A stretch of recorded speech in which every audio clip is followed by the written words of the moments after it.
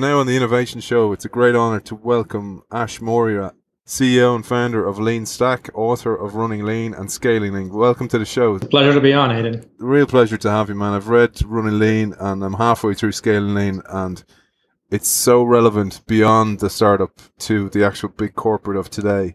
And we're going to touch on that later. But to start with, it'd be great to get a rundown of what Running Lean teaches us and what makes a successful startup. Sure. So being an entrepreneur myself, I got very interested in the process of building things. And like a lot of people out there, I had lots of great ideas, but not all of them went on to become great products or great business models. And so that created a problem for me after a while, because I wanted to figure out at the start, all these ideas looked very promising, but at some point, a couple of years down the road, they weren't. So what was wrong, and how can I better vet my ideas? That was really what inspired me to get started. So Running Lean was my attempt at codifying my lessons learned. Some of the mistakes that I made, I began blogging about it, eventually got turned into a book. And one of the things that I did as part of writing the book was teach some of these ideas. And I began to see lots of patterns. I began to see that really everyone out there was fundamentally making the same high-level mistakes. And one of the biggest pitfalls that I point out now is this notion of the innovator's bias or the entrepreneurial bias. And that's where we as entrepreneurs, as innovators, tend to prematurely fall in love with our solution. And then we spend every waking moment trying to just brute force that solution. And that isn't the optimal way to build what customers want. Yeah, that really makes sense, because when you read Running Lean and you look at the innovator's bias, you see that we all do this. We all have this bias towards something that we fall in love with, trying to square peg that into a round hole. And that leads to 9 out of 10 startups failing, as you say, and 66% having to drastically change their original plans in some way. But one of the great ways I kind of looked at when I read your work, it reminded me of the Thomas Edison quote that he didn't fail, he actually found 10,000 ways that won't work. And that really resonated with me, because you talk about this constant iteration, and that iteration only comes from actually shipping the product, not doing a business plan. Absolutely. And that's where the learning feedback loop begins to come in, is that we may have some grand schemes and grand ideas, but the only test is when that idea has impact with its customers. And based on what they do, not what they say they'll do, but based on what they do, we sometimes have to adjust our ideas. So again, there's a big difference. I don't want to make it sound like we just need to go out and do a bunch of focus groups and surveys and ask customers what they want, because I wish life were that easy. But Steve Jobs said it well when he said it's not the customer's job to know what they want, because oftentimes they just don't. They can describe what they're trying to achieve and what problems they're running into, and that's the key there. So that's why in the Running Lean book, I talk about uncovering what customers want in a two-phase process. We have to first get inside their heads and really understand their problems deep enough, and only then can we begin to formulate solutions. And sometimes the solution we have in our mind may not work, and we have to adjust and tweak, refine along the way. And that's where the iterations come in. So rather than doing big bang product launches, the big message or the key message in Running Lean and the Lean startup in general is run small and fast additive iterations or experiments to test those along the way. Yeah, and you talk often about the Lean startup and the Lean startup work, but your work was concurrent to that, wasn't it? The Lean startup, Eric Ries's work, and your work were at the same time. It was almost like this kind of synergy of thinking that happened around the same time. Yeah, it was a dialogue. So I would say that it's the funny thing with ideas in general is that if you look at the telephone, it was invented by two people at the same time, and they weren't collaborating. It just happened to be the time for the telephone. So similarly, I think a lot of what I've kind of retrospectively seen is a lot of the conditions for thinking about what became the Lean startup were there. The world changed. It was easier to build products, but still the odds of success were dismal because we were building stuff nobody wanted. And so that's what Eric began to talk about. Why does that happen? Steve Blank and a whole bunch of people kind of we're talking about similar things, and we all influenced each other. I was heavily influenced by both Steve Blank and Eric Ries, but I would say that I stumbled into the problem firsthand and was already searching for solutions. One of the things that I also think is a bit of a extension, or what's different about what I do, is that I took some of the experimental mindset from what Eric was talking about with the lean startup and really front loaded it with the concept of business modeling. So in the past, we would go and write elaborate business plans. Nobody enjoys doing that. It takes a lot of time, and at the end, it just seems like a waste of time. But by the same token, you still need to have some plan in place. And that's where I began, again, looking for alternatives and ran into this thing called the business model canvas, refined it into what became the one-page business model, the lean canvas. And I would say that in some ways is the contribution as well. So I look at my work as being kind of business modeling meets, in some ways, systems thinking, which we may talk about with the second book, meets the lean startup. And it's really a synthesis or synergy of all three things that all come together and make, in my mind, the whole kind of being greater than the sum of the parts. And the beauty of it is you experience these problems. I love this because your background was you experienced this problem yourself, and it's a typical kind of innovator in that you can't just sit on that problem. You actually have to go and obsess on the problem to actually find the correct solution. And you found the correct solution for yourself as an entrepreneur. And through that, you've built your whole business out of that. And you like the lean canvas, because I read the business model generation book and the business model canvas. I used that the whole time. And then I found running lean. And I was like, this is way more relevant for somebody building a product. So building an app or whatever it is for your customer, this actually fits the perfect model. Where it always becomes a problem, though, and we'll touch on this later on, is when you are forced by a CFO or somebody from the old traditional world of business who goes, no, I want a business plan. And the business plan, as you say, often is not read, but you have to go through that painful process of the business plan when your one-page diagram of your lean canvas is actually your Bible. Yeah. I mean, ultimately, it's the conversation that matters. So if I can get into a room with you, and in 20, 30 minutes, if I can present my idea to you, but not just with the innovator's bias. So the innovator's bias would be something like, I'm building something awesome. Give me resources, give me money, give me my team, and let me go build it, and then it'll be great. So that's not a very good pitch. So you still have to get down to what are those critical assumptions, what could go wrong, how will this work? But you don't need a full business plan to do it. And that's the beauty of the lean canvas, is that with just a one-page slide, you can get across 80% of your idea, and then with the conversation, you get to the other remaining 20%. And what ensues is a whole bunch of feedback and conversation, which is really the goal of even the business plan. But as you said, because no one reads it, you don't ever get to that point. Yeah, and so it's often the idea killer. It stops you because when you're dealing with the future, you can't project revenues, and it often doesn't get you to that point. And you talk about it is that the learning doesn't happen during the building or the iteration of the build of whatever product you're going to build. It's actually with the shipping of it, of actually getting it to customers, getting it out into the real world, and just testing over and over. And that's right. Have you any advice for those, say, entrepreneurs, people who are stuck inside a big corporate and are trying to break the inertia of thinking, of the old world thinking? Do you have any advice for those guys? So I guess the good news is that problem is well known as well. So for decades, we know that we have to innovate, otherwise we'll get disrupted. So that's the good news. And maybe what makes that even more acute is that the pace of innovation has been accelerating. So more and more industries are getting disrupted. Look at the newspapers, look at all kinds of media. You can go to many different spaces, even like listing sites, job sites. They're all getting disrupted by the next Google, the next Facebook, the next whatever that's coming down the pipeline. And so we all know that problem exists. So that's why there's this hunger for finding solutions to the problem.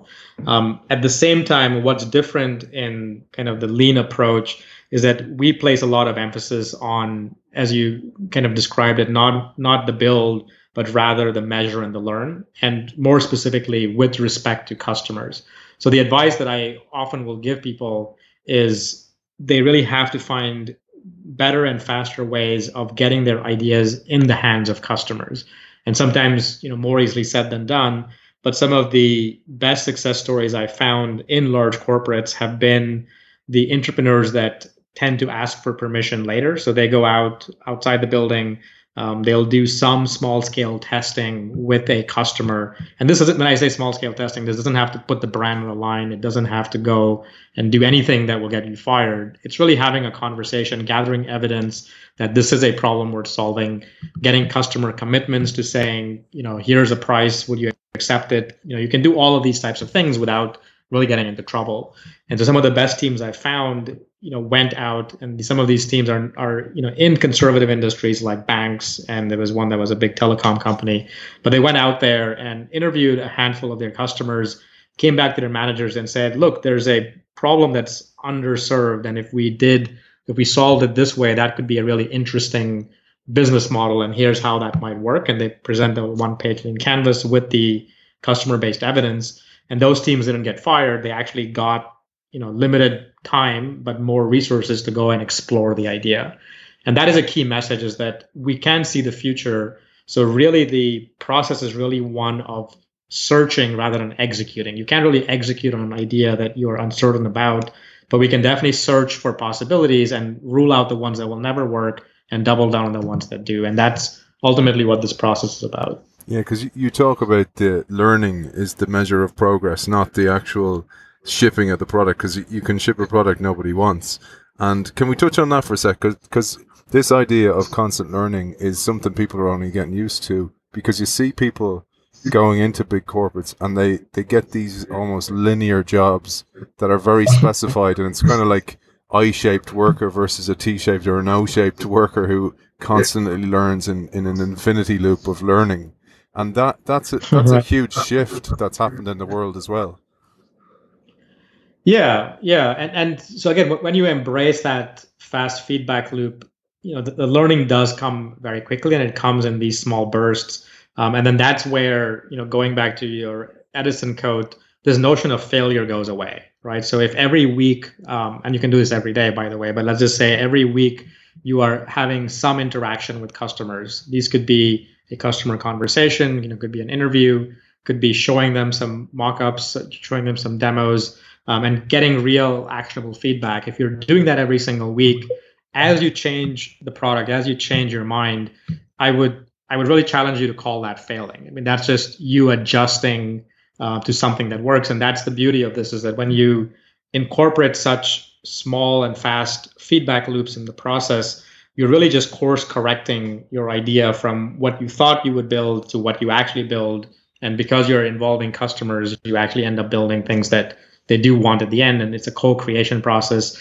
And that's the beauty of all of it, is that you end up building things that customers want, and avoid the big bang failures where it's all guesswork, execution, and then the moment of truth is when you ship, and then you realize you were off by a lot. Yeah, and you're inevitably going to be off a certain amount, but you give this beautiful framework of how to work on experiments, and you talk about the 7 habits of experiments. Could we touch on that for a second, Ash? Sure. Actually, maybe just to set the stage, I would say that this idea of iteration, I do come from a software background, and so in software there's a discipline of Scrum or Agile that's very popular nowadays, and that is this notion of taking a big project, breaking into small pieces, usually 2-week at a time, 3-week at a time iterations, and then getting together with your team to review progress. And all that works. The only difficulty with that is that we are still measuring build velocity. We're measuring how quickly can we build this big project in these small iterations. But if we end up building something nobody wants because there was a fundamental assumption that was wrong, all we prove to ourselves is that we can build something nobody wants on time and on budget, and nobody wants that. So in the Scaling Lead book, before even getting to experiments, I kind of expose this notion of what I call a lean sprint. So take the same 2-week cycle, and if it's too short for what I'm going to describe, make it 3 weeks or make it 4 weeks. But in that time frame, don't just build stuff. You've got to build something, you've got to put it in front of customers and then measure something as a result of it, some reaction, some action that comes out of it. And that is what will fuel the learning loop. And so when you're designing experiments, you have to break them down into those three phases. There's a build phase, and before you even build, you have to start. I don't know if we'll get through all 7 of the habits, but I'll at least outline the most common ones. One of the most important thing is declaring outcomes up front. So a lot of the lean approach comes from the scientific method and would be unheard of for scientists just to go into labs and start mixing a bunch of compounds just to see what they can do. And we tend to do those types of things. We build some product, some features, and then we throw it out there to see what happens. And that is not a very good way to run an experiment. So we have to declare outcomes up front, and that is key because otherwise post-rationalization sets in. So no matter what the outcome is, there is going to be an outcome, and we will often unconsciously rationalize it saying, oh, I expected that, or this was just a bad time to launch. We'll try again next month. And that's not a very healthy way to hold ourselves accountable. Typically, when we do that, we give ourselves all kinds of excuses for not achieving business model goals. And eventually we run out of time, run out of resources, all those things happen, and we just kill the project without really learning anything. So a much better approach is for every experiment you run, declare an outcome up front. And then, in the book, I describe some steps for doing that and some techniques and even tricks for doing it, because oftentimes we are scared to make bold declarations because we're afraid of being proven wrong. We are afraid of what our peers think. So I kind of share some tactical things in there that might be helpful to overcome those. Another key part when declaring outcomes is making sure they are falsifiable. And that's a big word that comes from the scientific method. That simply means it has to be testable. It has to be measurable. And so again, in the book, I go through some fragments that you can use. But those are the 2 big ones. You want to make sure that you're declaring outcomes up front. You are making sure that they can be measured and tested. And then you want to time box your experiments. That one comes rather naturally for people, because otherwise we'll be waiting a long time. And then very important is to have a baseline. If you are just going out there and coming up with numbers out of thin air or measuring conversion rates or things like that with no benchmark or baseline, then again, you don't know if that was any good. So you need to have some baseline or benchmark.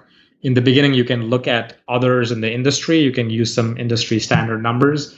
You can start anywhere. You can just guess in the beginning. And then over time, I guarantee that as you begin to run experiments, your judgment just naturally improves. You actually begin to understand how customers react or don't to your ideas, to your features. And those predictions become a lot more accurate. And that's the goal, is that if you can predict what your customers are going to do, you're not going to be 100% certain, but if you can predict that up front, that's usually when the business model begins to kind of turn the course and start working. And that's when we get into product market fit and eventually scale. Yeah, and you talked there, you mentioned there about the practical advice, because you give some great advice about, in particular, putting it out there that this is what I expect to happen. And some leaders or some management will struggle with that being false or being proven wrong. But I think there's a shift, hopefully, in the world towards the leader or the manager not having to have all the answers, or not having to know the answers to every question, that his team are more empowered, but also this power shift moving towards the customer. And you talk about this an awful lot in all your work, is the customer first approach. Can we talk about that, Ash? Because I think people talk about that. They talk a great game about being customer or audience focused, but they don't deliver on that message. Yeah, I would say that we pay a lot of lip service to talking to customers. And I go back to that Steve Jobs quote, is that if you simply ask them what they want, you often will build something that they don't really want, because therein kind of lies another bias. This time it's just maybe a human bias. But if you ask anyone for what can I do for you, they will usually give you a solution. But if they don't understand the problems themselves, then it's going to be hard for you to actually solve anything for them. So there is a whole bunch of techniques. And so if I go back to the Running Lean book, it's really solely, if I summarize it, it's really all about how do we build what customers want without asking them, without asking them for the feature list, without asking them for the solution.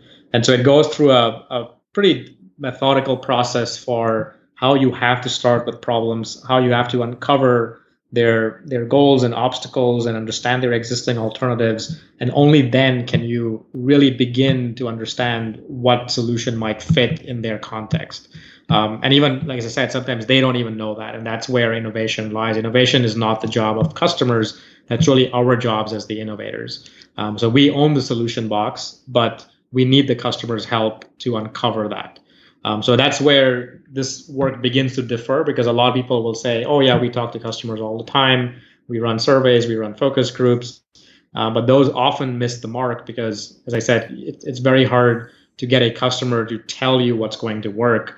That's really our job to go figure out. Yeah, because most customers with declared data, like survey data, will just answer it because maybe some incentive to do it. But I loved a thing you talked about before, because you talk about market constraints and also behavioral change. But one of the things you really talk about is commission for salespeople. So you talk about how to, like, the beauty of your work is you cover every aspect, because you are the customer or the reader of the book or the actual receiver of this information, as well as the creator of it. But you talk about this with salespeople, about certain incentives will evoke certain behaviors, and how to unlock the behaviors you want. Can we talk about that? Yeah. So it really goes down to kind of this notion I call it the curse of specialization. Is that as we have grown bigger, we've all specialized into kind of different skills, and sales being one of them. Development or building is another, design another, marketing another, and so we all specialized. And then to make work, to incentivize people, we come up with these local KPIs, key performance indicators. So I might go to my salesperson and say, if you sell more, I will pay you more. So I'll give you these commissions, and we'll do this monthly. So you're incentivized for the whole month to go and sell as much as you can. On principle, it sounds great because people have this incentive; they're going to sell more. The problem we run into is that every one of these business models or every one of these things is a system, and it kind of works in complex ways. And so the way I'll describe this is, let's say a salesperson is chugging along and it's the last week of the month and they haven't met their quota. Well, they want to make their commission, and so they're going to change tactics. They might actually start getting aggressive on the calls. They might actually start pushing. They might actually start aggressively discounting or misrepresenting the product. All kinds of things can be happening.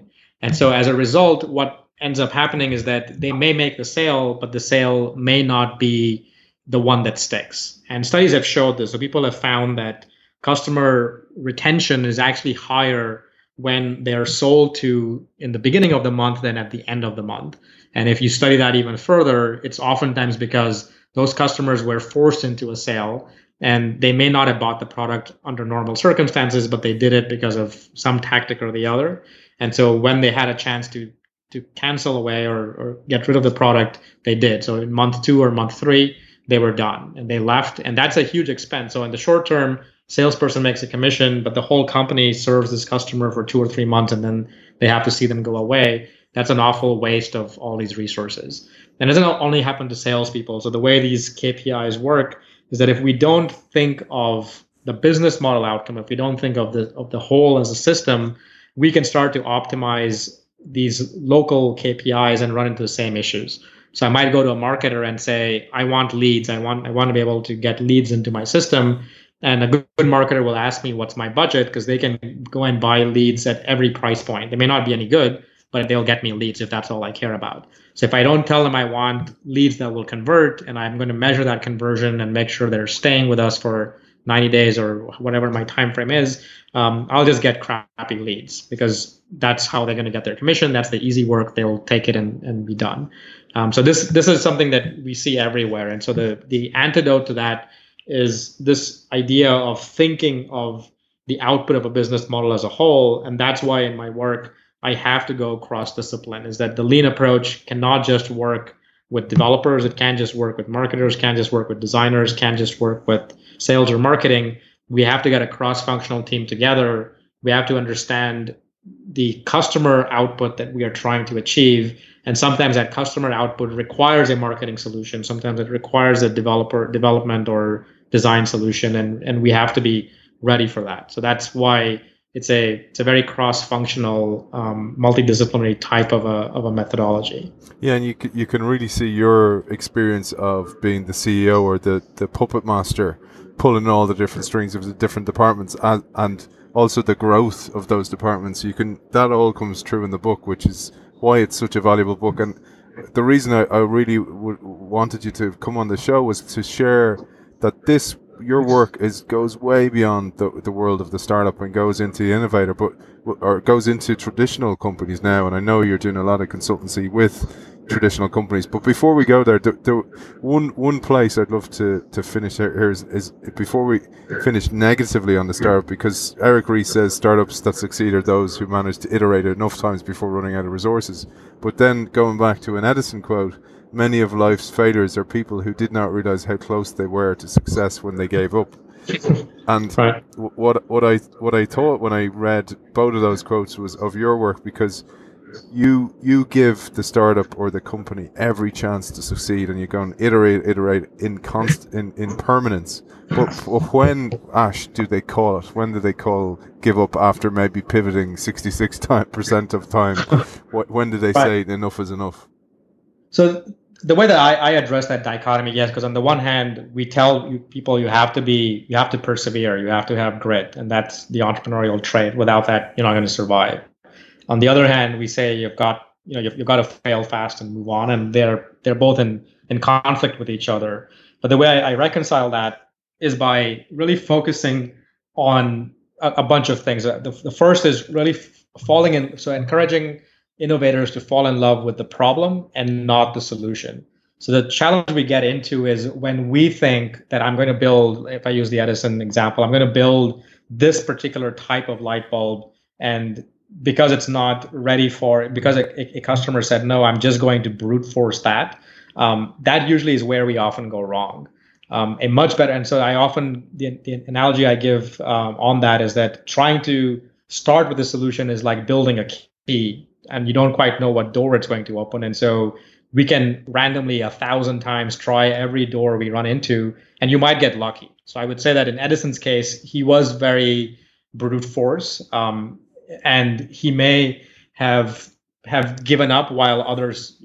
Sorry, he actually persevered while others did not, and he in some ways got this solution out there. But it was still at the end of the day a problem worth solving. So there's never going to be a methodology or an answer that will cover all cases. But what I find is that a much better approach is, rather than saying I'm going to build a light bulb, you want to instead fall in love with the problem. So what is the problem out there? If you're using candles or things, and he of course was aware of those problems, and he was trying to solve it. And then it becomes a lot clearer. Then you understand the dimensions or axes of what you have to do. So when you're competing against a candle, you know what the light bulb has to do, and so it guides the direction you're going into. So if I say just go and build a light bulb, that's kind of scary. But if you know what you have to do to displace what people are using today, then it becomes a lot easier. So that's one part of the answer, which is fall in love with the problem, not the solution. And you see this as a pattern with many serial entrepreneurs. If I just use Ev Williams as an example, he started Blogger, he started Medium, he started Twitter. He started a podcast thing in the middle, which didn't do too well. If you look at a common thread across all of them, they're all about communication. They're all about short form messaging, getting ideas out there. And so he's in love with that problem, and he has built many solutions along the way, some widely successful, some not so successful. But that to me is what I find as the common trait. So you have to have perseverance and grit, but if you can channel it towards a customer and a big problem worth solving, then you will have kind of better chances of success. As to the pivot question, I tend to, in the newer work, I tend to describe goals, and I tend to describe time boxes as measures for when an idea is working, or maybe when it's time to put it on the back burner or even reset it. So a lot of this process is about evidence-based learning. So I guarantee if you kind of follow the methods that we describe and go and begin to talk to customers, when you start getting flat out no's, that's one thing. But when you get out flat out no's with reasons where customers tell you, I can't use your product because it's 10 times as expensive as what I'm already using and it works, there's no arguing with that. You know that that's not going to work. So either you find a way to reduce your costs, reduce your price and make the business model work, or you go do something else. So a lot of this process is about getting informed learning in those iterations. And so what I find is that when people are pivoting, they're not pivoting because they gave up. They're pivoting because they got all the evidence they wanted that told them this idea is never going to work. And so they will switch directions. And so if you have a discipline of doing that and you time box what you're doing, I find that the pivot decisions become rather natural and that they're not much of a challenge at that point. Hopefully that answered the question, so I would say it's a combination of setting a goal with a time box and then using the learning as a way to tell whether you're heading in the right direction or not. Yeah. That constant iteration actually gives you that constant feedback if you're doing it right. Because again, I can't emphasize enough how the book actually does that for you. It gives you that framework, and if you follow it, it works in permanence. But there's a lovely line, the tagline for Running Lean, and you talk about it's not about a better plan A, but a path to a plan that works. And this is resonant on so many aspects because you are doing a lot of work with corporates now about adopting a kind of an agile or lean approach to their traditional business.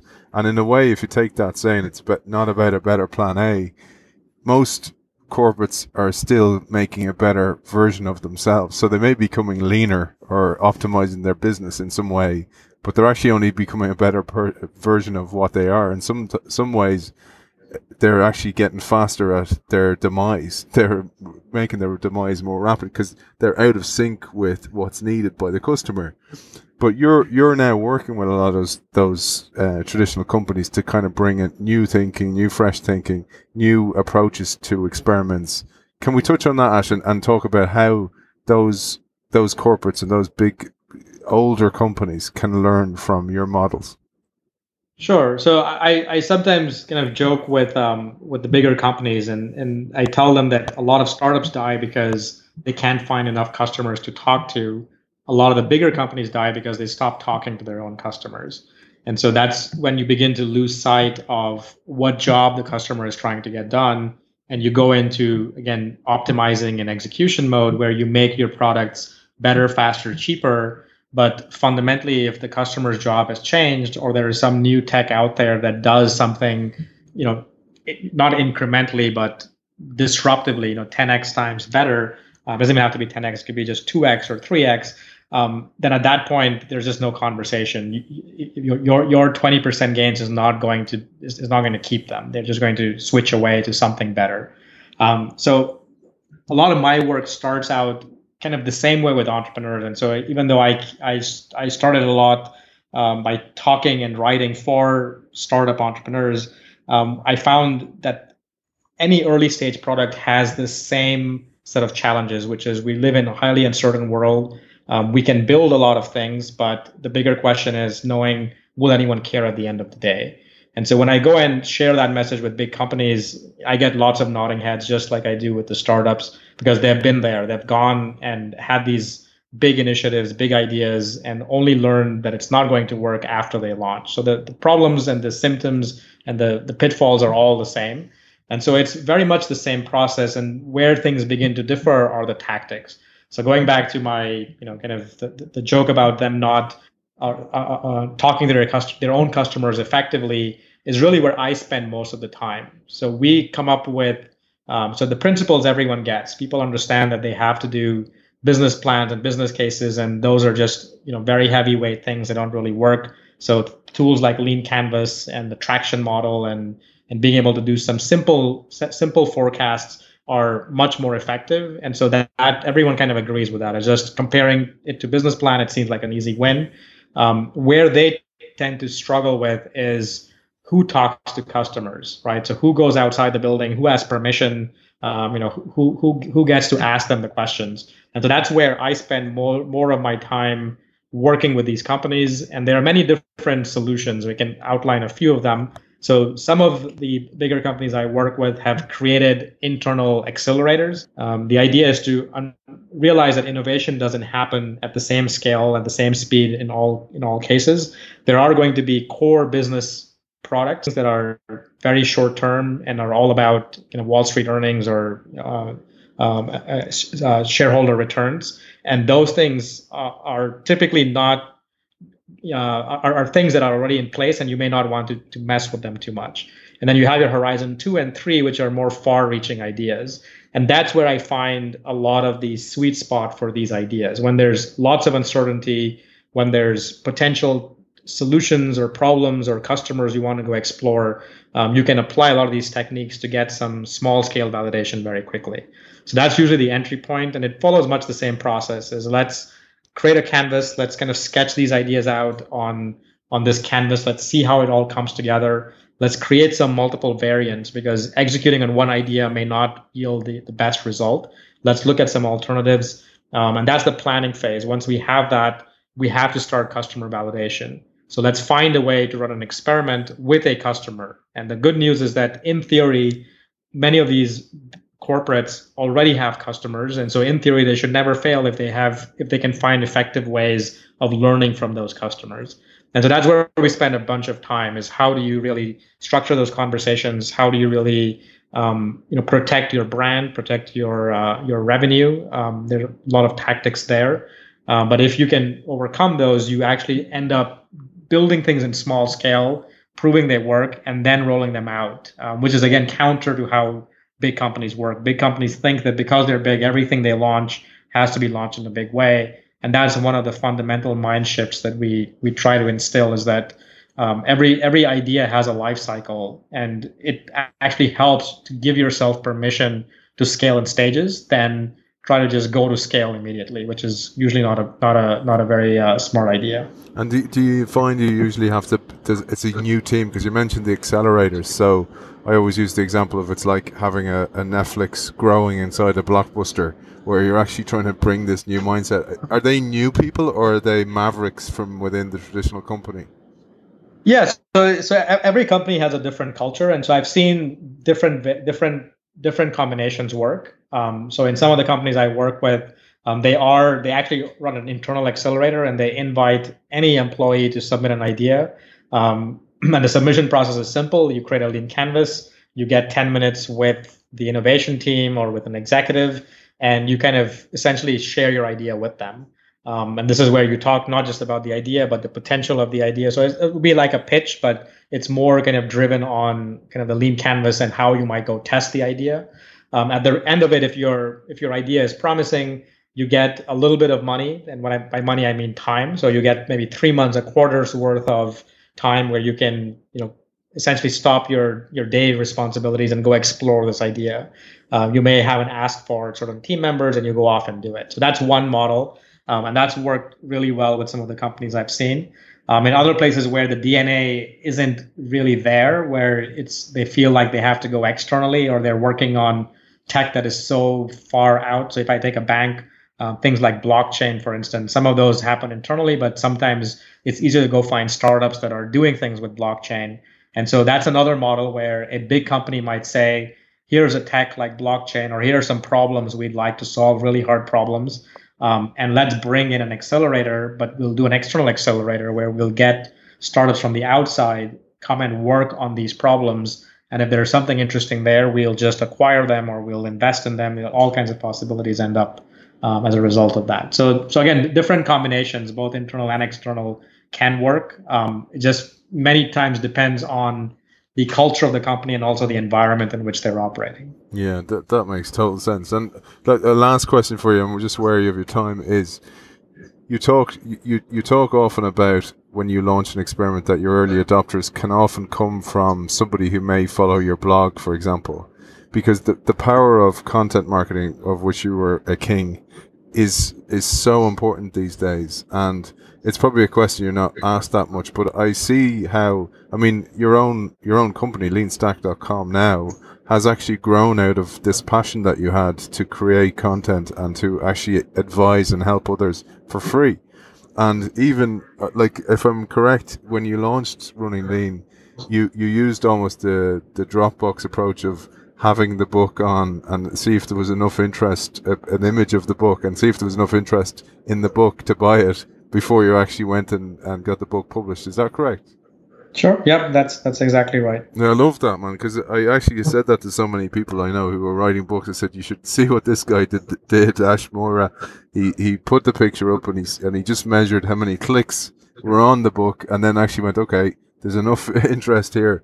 But your use of content marketing, of your own content, is so clever in that you're basically reassuring your market, your customer, and also your peers of your own ability all the time, but also including them in that voyage at all times as well. Sure. I mean, and that, so I will just say that it doesn't have to always be content marketing, but in principle, I find that to establish a leading position in your field, if you can out teach your competition, then you also outlearn them. And it's pretty counterintuitive. And that's really why I started blogging too, is that I found that as I wrote these blog posts, I understood the topic better. And so I actually got better. And as a result of the comments and questions that I got, I realized that there were still maybe some flaws in my thinking. And that was another nice feedback loop. So going back to the book example, when I decided to write the book, I first thought I would just write it like a typical author, which is lock myself up in my room for 6 months or a year and just crank out pages. And I found, one, it was very hard to do. And two, I had more questions than answers. And so I just came up with this approach, which is, let's do some of the teaser page things you talked about. But even more important, I began to run workshops. I began to do talks. I went in and taught everything that was going to be in the book before I actually wrote the book. And in the process of doing that, I learned a ton. So because I had to organize my own thoughts, the book became easier to write.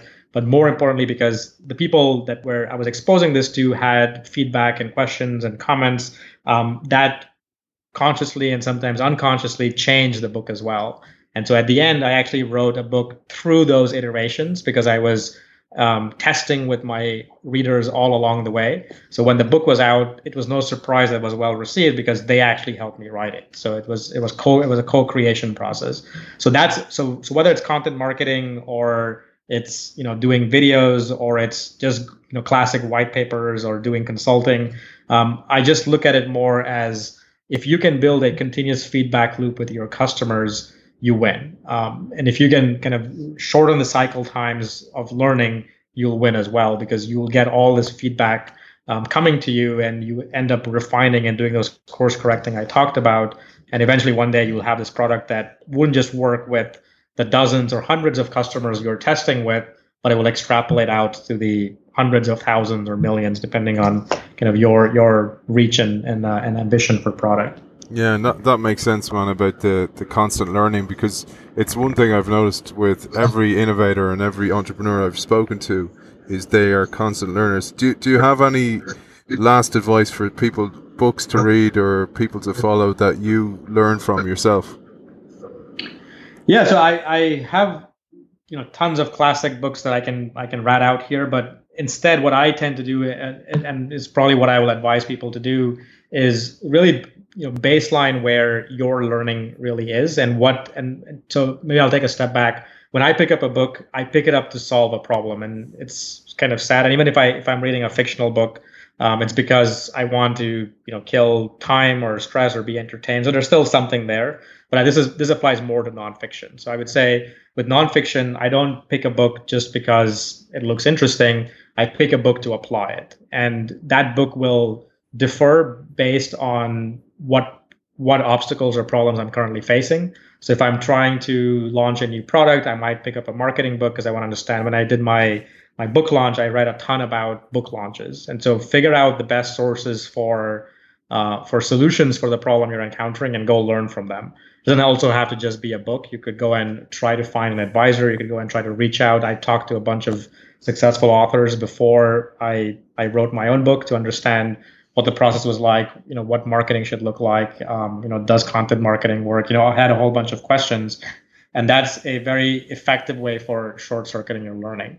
So that's what I would recommend: is identify the few things that you need to get done. So the few riskiest assumptions in your business, or the few constraints or bottlenecks that are holding you back, and really just focus on solving those and search for a whole bunch of solutions. So don't just think you have the answer. Really understand that problem, going back to love the problem, not your solution. Really understand what you're trying to achieve, what the problem is, and go look for solutions, whether that's in a book, whether that's in a YouTube video, whether that's picking up the phone and trying to reach somebody who may have the answer. And if you do that, I guarantee you again shorten your cycle times towards finding something that will work. I love that, man. That's a lovely way to wrap up. Loving the problems, and you're actually living that with your own self-education. Ash, it's been an absolute pleasure talking to you. People can find you on the LeanStack.com, runningleanhq.com is where they can find the book, and your ashmaurya.com, and also Twitter, Ash Maurya. Is there anywhere else people can find you, Ash?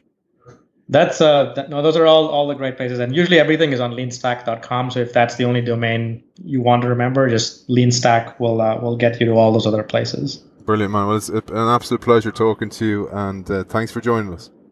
Thank you, Aidan. Thanks, Ash.